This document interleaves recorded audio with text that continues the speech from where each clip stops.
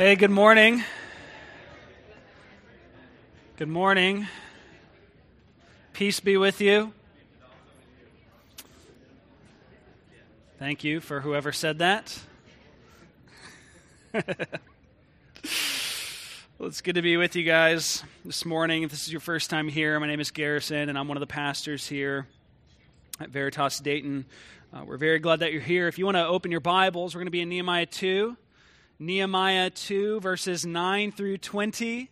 Nehemiah 2, 9 through 20. And if you don't have a Bible with you, there should be white or blue paperback Bibles at the edge of each bench. You can grab one of those Bibles and turn to page 226, and that will get you to Nehemiah 2. 2 is the chapter number, that's the big number.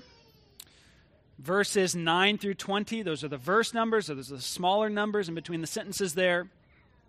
Nehemiah 2, 9 through 20 on page 226 of those white and blue paperback Bibles at the edge of each bench. If you don't have a Bible, take that one home. It's our gift to you.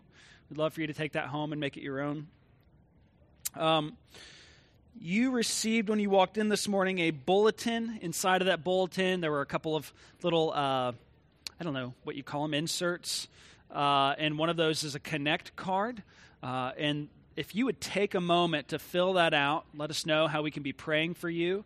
Let us know how we can possibly get a hold of you, potentially get a hold of you, and maybe get together for a cup of coffee, just learn more about you. And you can do that by simply filling out the Connect card that you received in that bulletin there, and then handing it in to myself or one of the other leaders you've seen up here, or you can give it to the person whoever's behind the welcome table out here in the lobby. And we'll make sure to get in touch with you and be in prayer for you if you turn that in. All right, let's dig into God's Word, Nehemiah 2, 9 through 20. If you want to stand with me, if you're ready, we'll read Nehemiah 2, 9 through 20. Let's hear the word of the Lord. Then I came to the governors of the province beyond the river and gave them the king's letters. Now the king had sent me with officers of the army and horsemen. But when Sanballat the Horonite and Tobiah the Ammonite servant heard this, it displeased them greatly that someone had come to seek the welfare of the people of Israel. So I went to Jerusalem and was there 3 days. Then I arose in the night, I and a few men with me, and I told no one of what my God had put into my heart to do for Jerusalem. There was no animal with me but the one on which I rode. I went out by night by the valley gate to the dragon spring and to the dung gate, and I inspected the walls of Jerusalem that were broken down and its gates had been destroyed by fire. Then I went on to the fountain gate and to the king's pool, but there was no room for the animal that was under me to pass.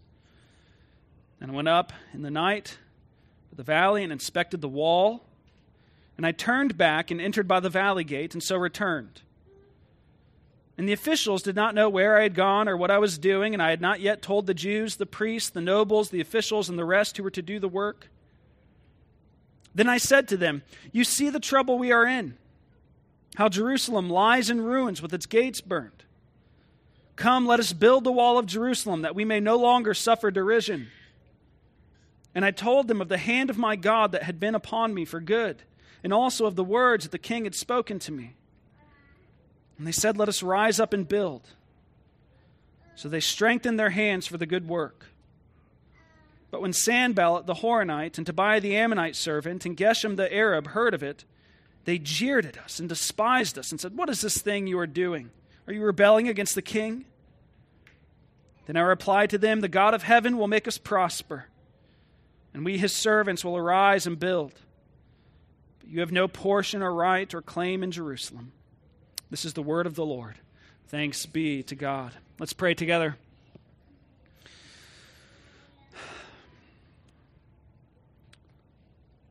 Father, may the words of my mouth and the meditation of all of our hearts be acceptable in your sight.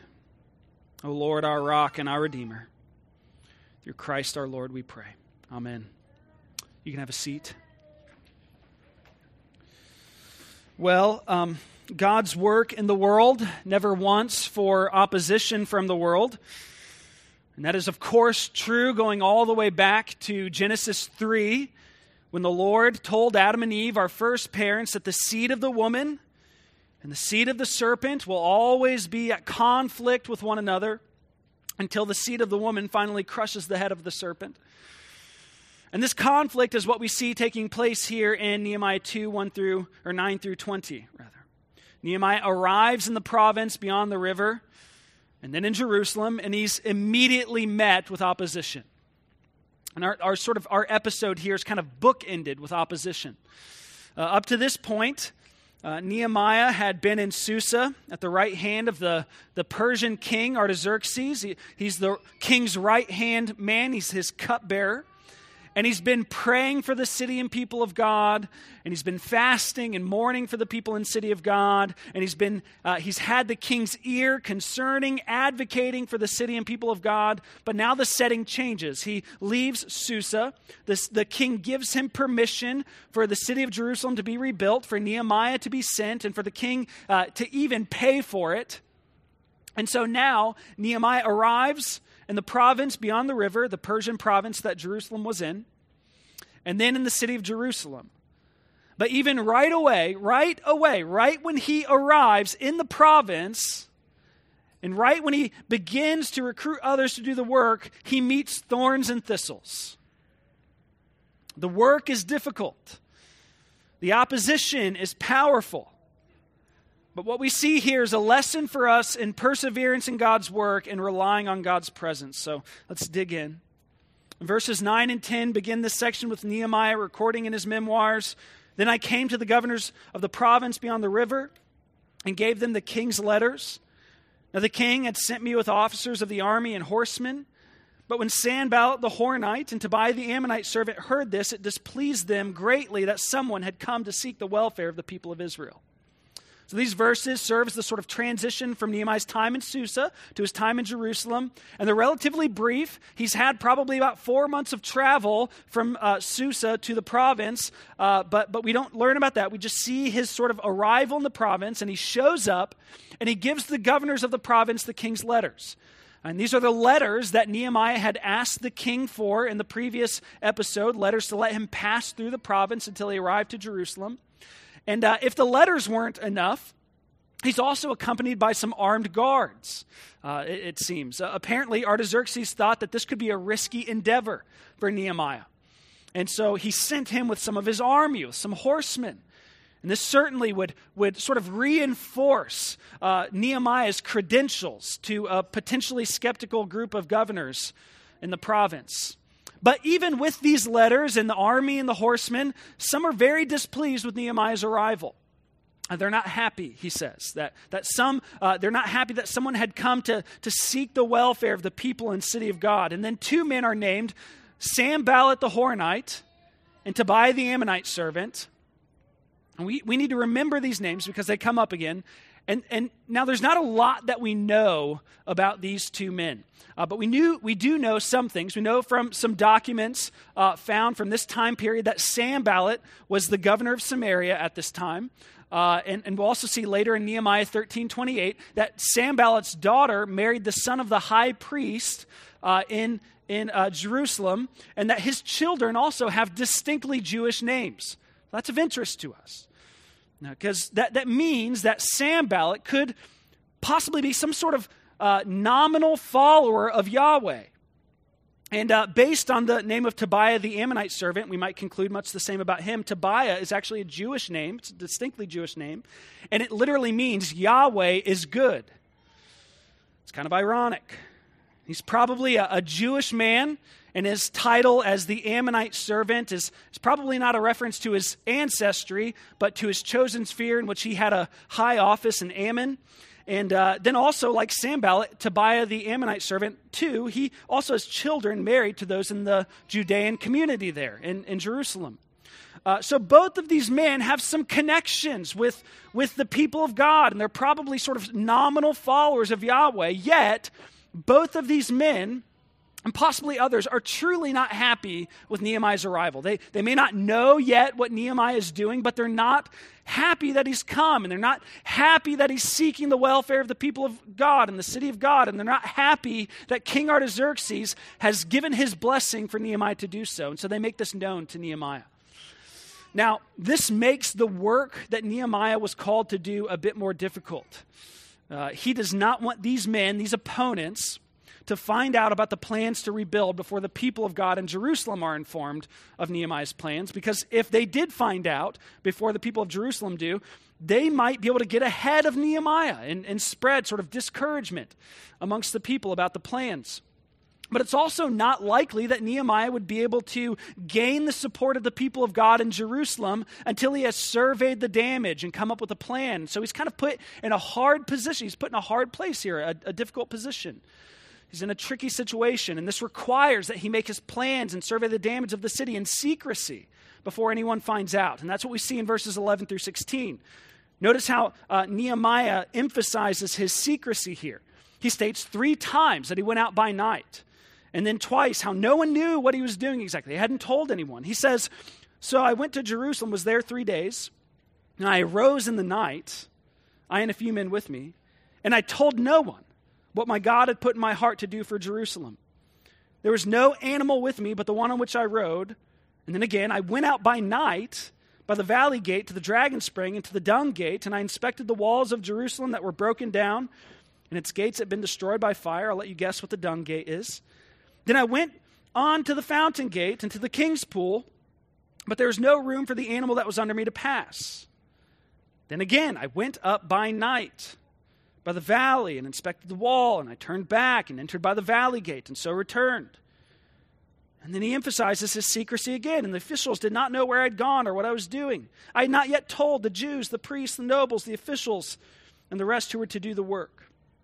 So we see Nehemiah take this sort of night ride. He surveys the damage of the walls on the southern side of the city. He kind of loops around the southern side of the city from west to east. And things are so decrepit and disheveled and damaged that eventually his night ride becomes a night walk.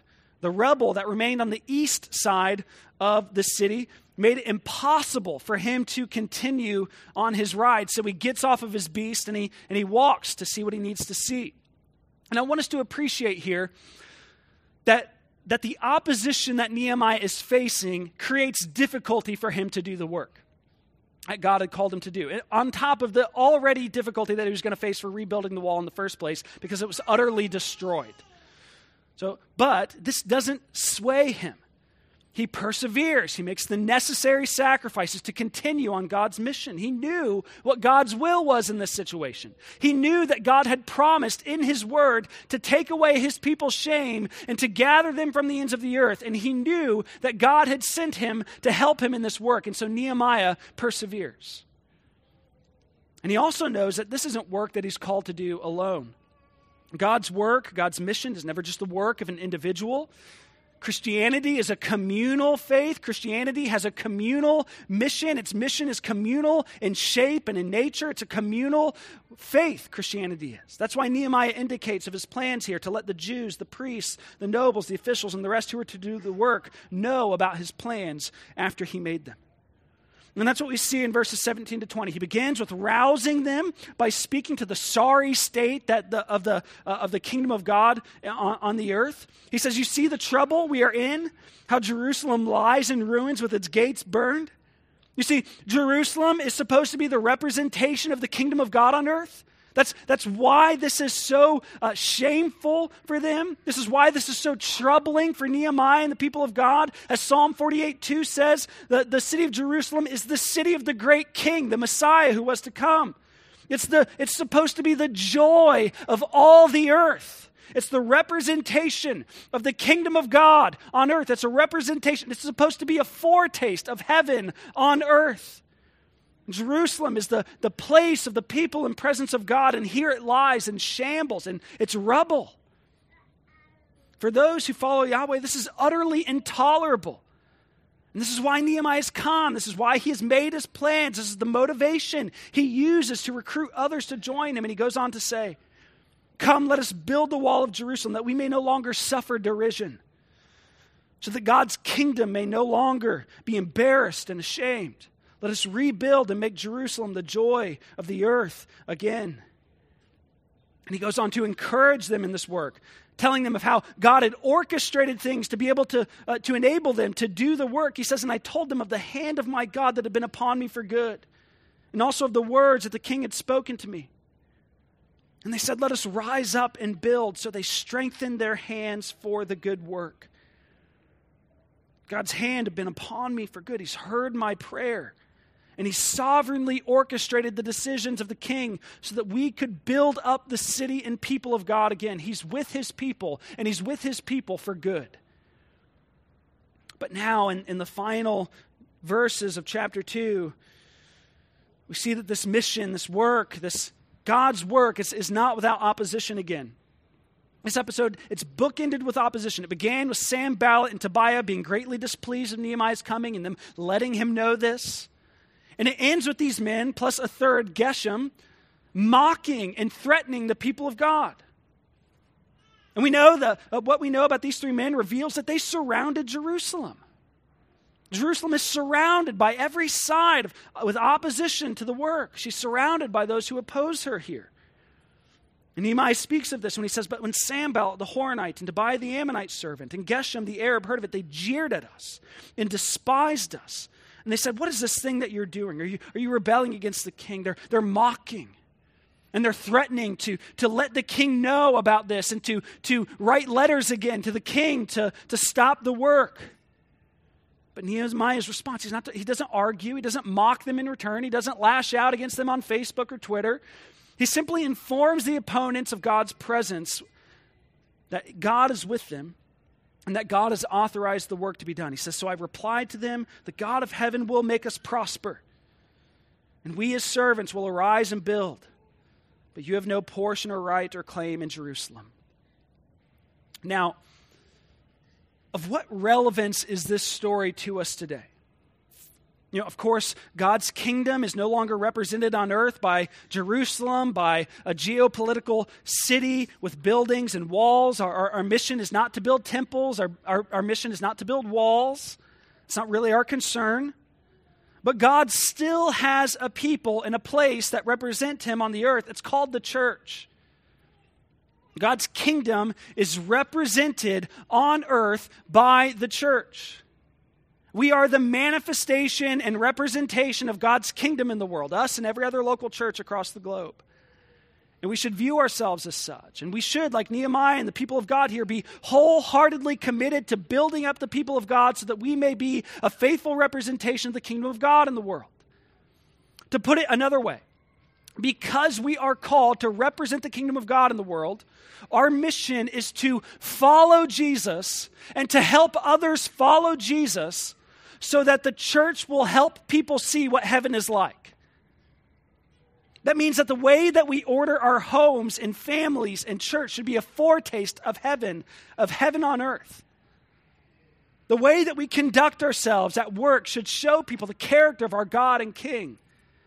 The way we love and relate to one another as a church family should be a faithful representation of the kingdom of God. The way we care for the least and the lost in our city should show the city of Dayton what the city of God is like. And the mission of the church is to help one another be that faithful representation of the kingdom of God in the world. That's why we do what we're doing here this morning. That's why we do what we do. We're a local church to help one another represent Jesus faithfully in the city of Dayton. We are, along with every other gospel church here in Dayton, we are the city of God in the city of Dayton. And we want to represent the kingdom of God faithfully.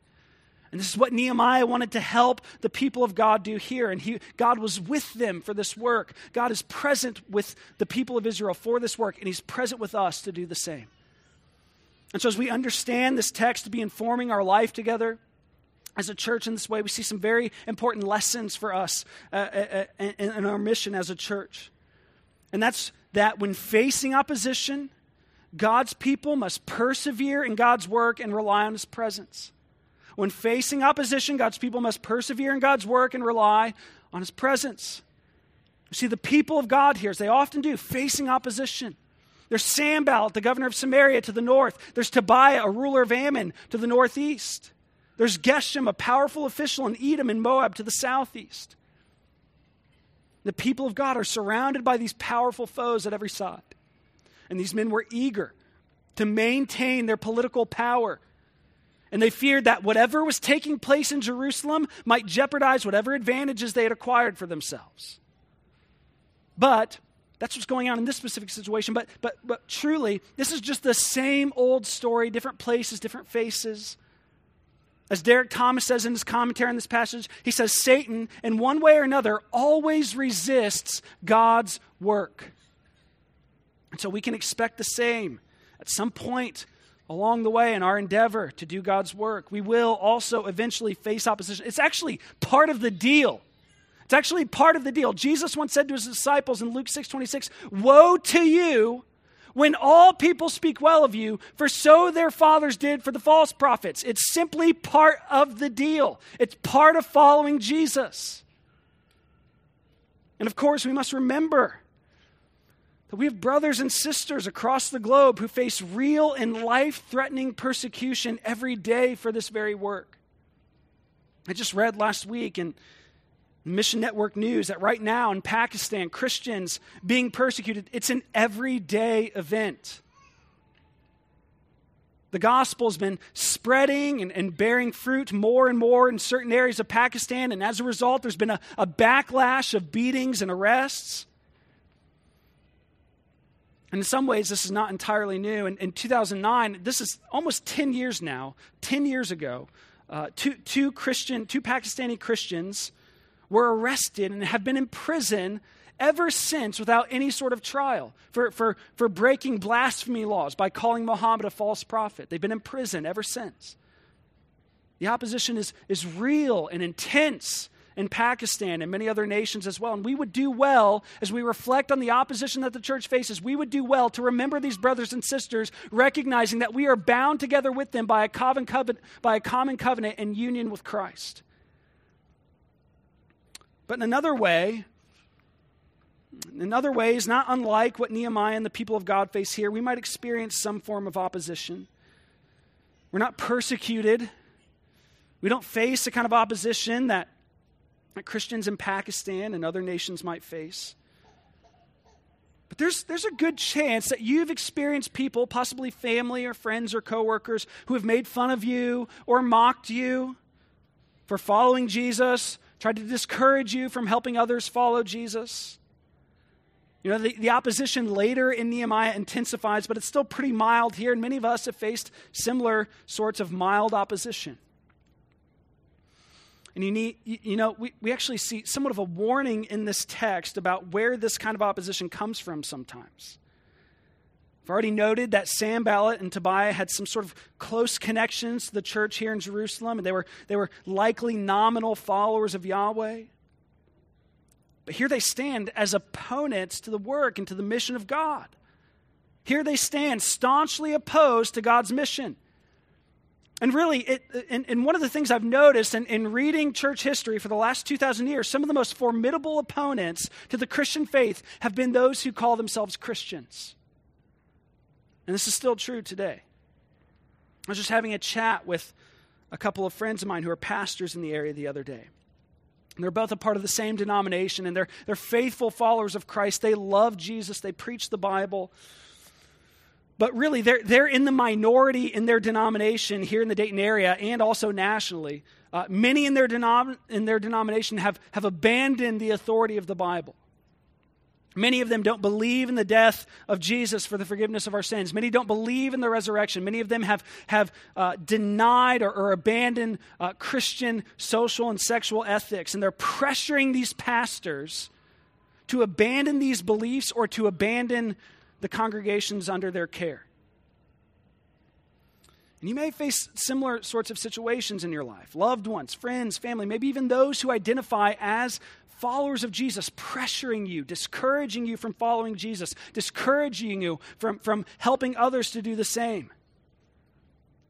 And even if you haven't up to this point in your life, if you're truly following Jesus and helping others to do the same, you most certainly will. It will come eventually.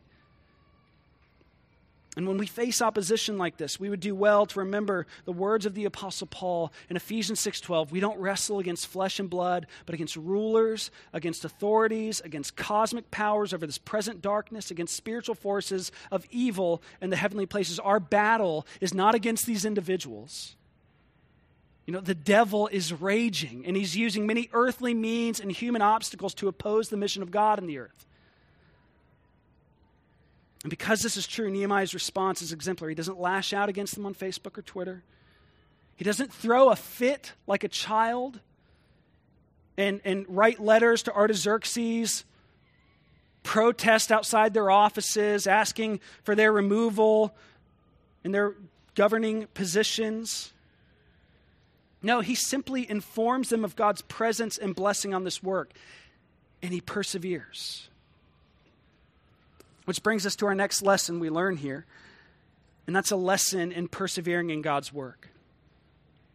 When we face opposition for following Jesus and helping others follow Jesus, we must persevere in God's work. Nehemiah persevered here in Nehemiah 2. He faced the sort of initial opposition in verses 9 and 10, and it complicated his plans, but he persevered. And it's not just when he faced opposition, but also when he began to see the difficulty that laid ahead after surveying the wall, he persevered. I mean, that wall was complete rubble in some parts. Some parts of it had been utterly demolished, and they had their work cut out for them. And the same is true for us. I mean, like we've already stated, we're not rebuilding walls or temples, but we've got a much more difficult mission. Our mission is to follow Jesus and help others to do the same. We not only have to worry then about outside opposition for this mission, but internal opposition as well. We carry with us our sinful nature, our flesh, and it opposes us. This world opposes us. Satan opposes us. And he opposes this much more than he does the rebuilding of the wall around Jerusalem. But it's here that we must remember that there's a reason that the symbol for Christianity is a cross, not a couch, not a mattress. The Christian life isn't supposed to be comfortable. It's not supposed to be easy. And when it's not easy, those who are truly God's people are called to persevere. I get so tired of seeing Christians in America wringing their hands and thinking we're doomed because the numbers of church attendance are going down. It's obvious that the Christian faith doesn't have the place of respect that it once held in the West. It's obvious that there's a growing number of people who despise or dismiss or just don't care at all about the Christian faith. And so, of course, those who consider themselves Christians because it added to their social credibility and respectability are going to begin to leave the church. And I'm not convinced that that's entirely a bad thing. But to you, I would say, persevere in following Jesus. Persevere in helping others follow Jesus. It may not add to your credibility in the sight of others. It may not add to your respectability. But we're not called to follow Jesus only when it makes good American sense to do so.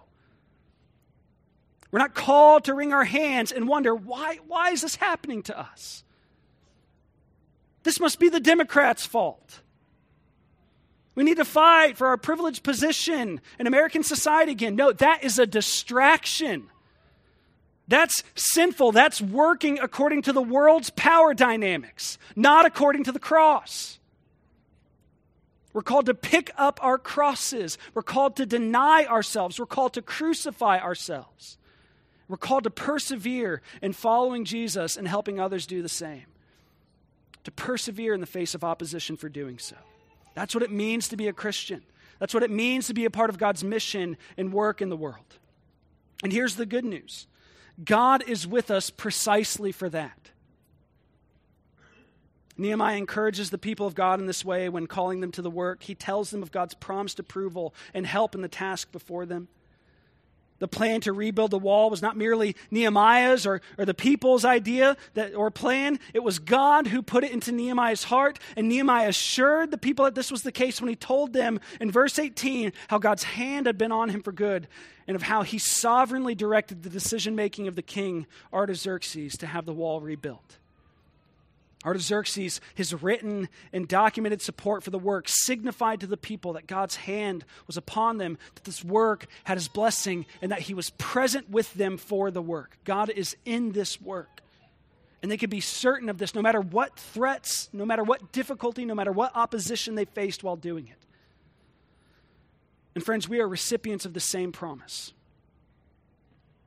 In Matthew 28, 18 through 20, when the resurrected Christ commissioned his church for the mission of making disciples of all nations, for the mission of following Jesus and helping others to do the same, he promised, and I quote, "And behold, I'm with you always to the end of the age." He is with us. That's why we call him our Emmanuel, which means God with us. He never leaves us or forsakes us. He's with us always until the end of the age. No matter what difficulty or opposition we face in our mission, he is with us. We have his blessing and his presence. That's why the church perseveres and why she has done so for the last 2,000 years. You know, the church has faced kings and entire nations that oppose her, and she has outlasted them all. Many have faced the scorn and mocking and jeering of those who claim to be fellow followers of Christ. And you know, some have faced and still face severe persecution and opposition. Christians have been burned alive and been fed to wild animals, and some have been forced in front of firing squads. Some have faced arrests and beatings and imprisonments, and many across the globe still face this today. But you know, I came across this quote yesterday from the French reformer Theodore Beza, who was very persecuted. The French reformers during the Reformation were very persecuted, and he said this. He said, "It belongs to the church of God to suffer blows, not to strike them. But the church is an anvil that has worn out many hammers." Why is that? Because Christ is with her. Christ is with us. That's why we sing so often the words of Martin Luther in his hymn, "Though this world with devils filled may threaten to undo us, we will not fear, for God has willed his truth to triumph through us." We literally can't lose. Even if we lose, we can't lose. Even if Veritas closes down tomorrow, Christ's church, her mission, her cause, her work of restoration in the world cannot die. And in essence, that's what Nehemiah is telling God's people. That's what caused the response in verse 18. "Let us rise up and build." So they strengthen their hands for the good work. See, the promise of Christ's presence with us beckons us to be bold and to take risks in the same way. It even calls us to be seemingly reckless in the eyes of the world in doing so. Reckless in the way that we sacrifice to love and serve one another. Taking risks in the way that we sacrificially love and serve the least and the lost in our city.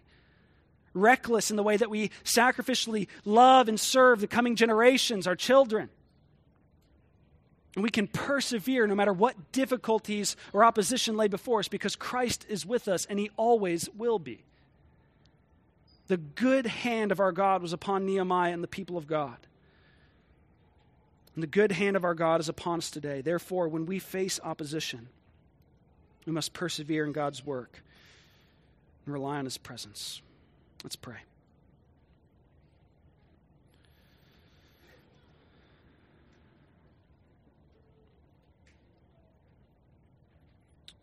Lord, we recognize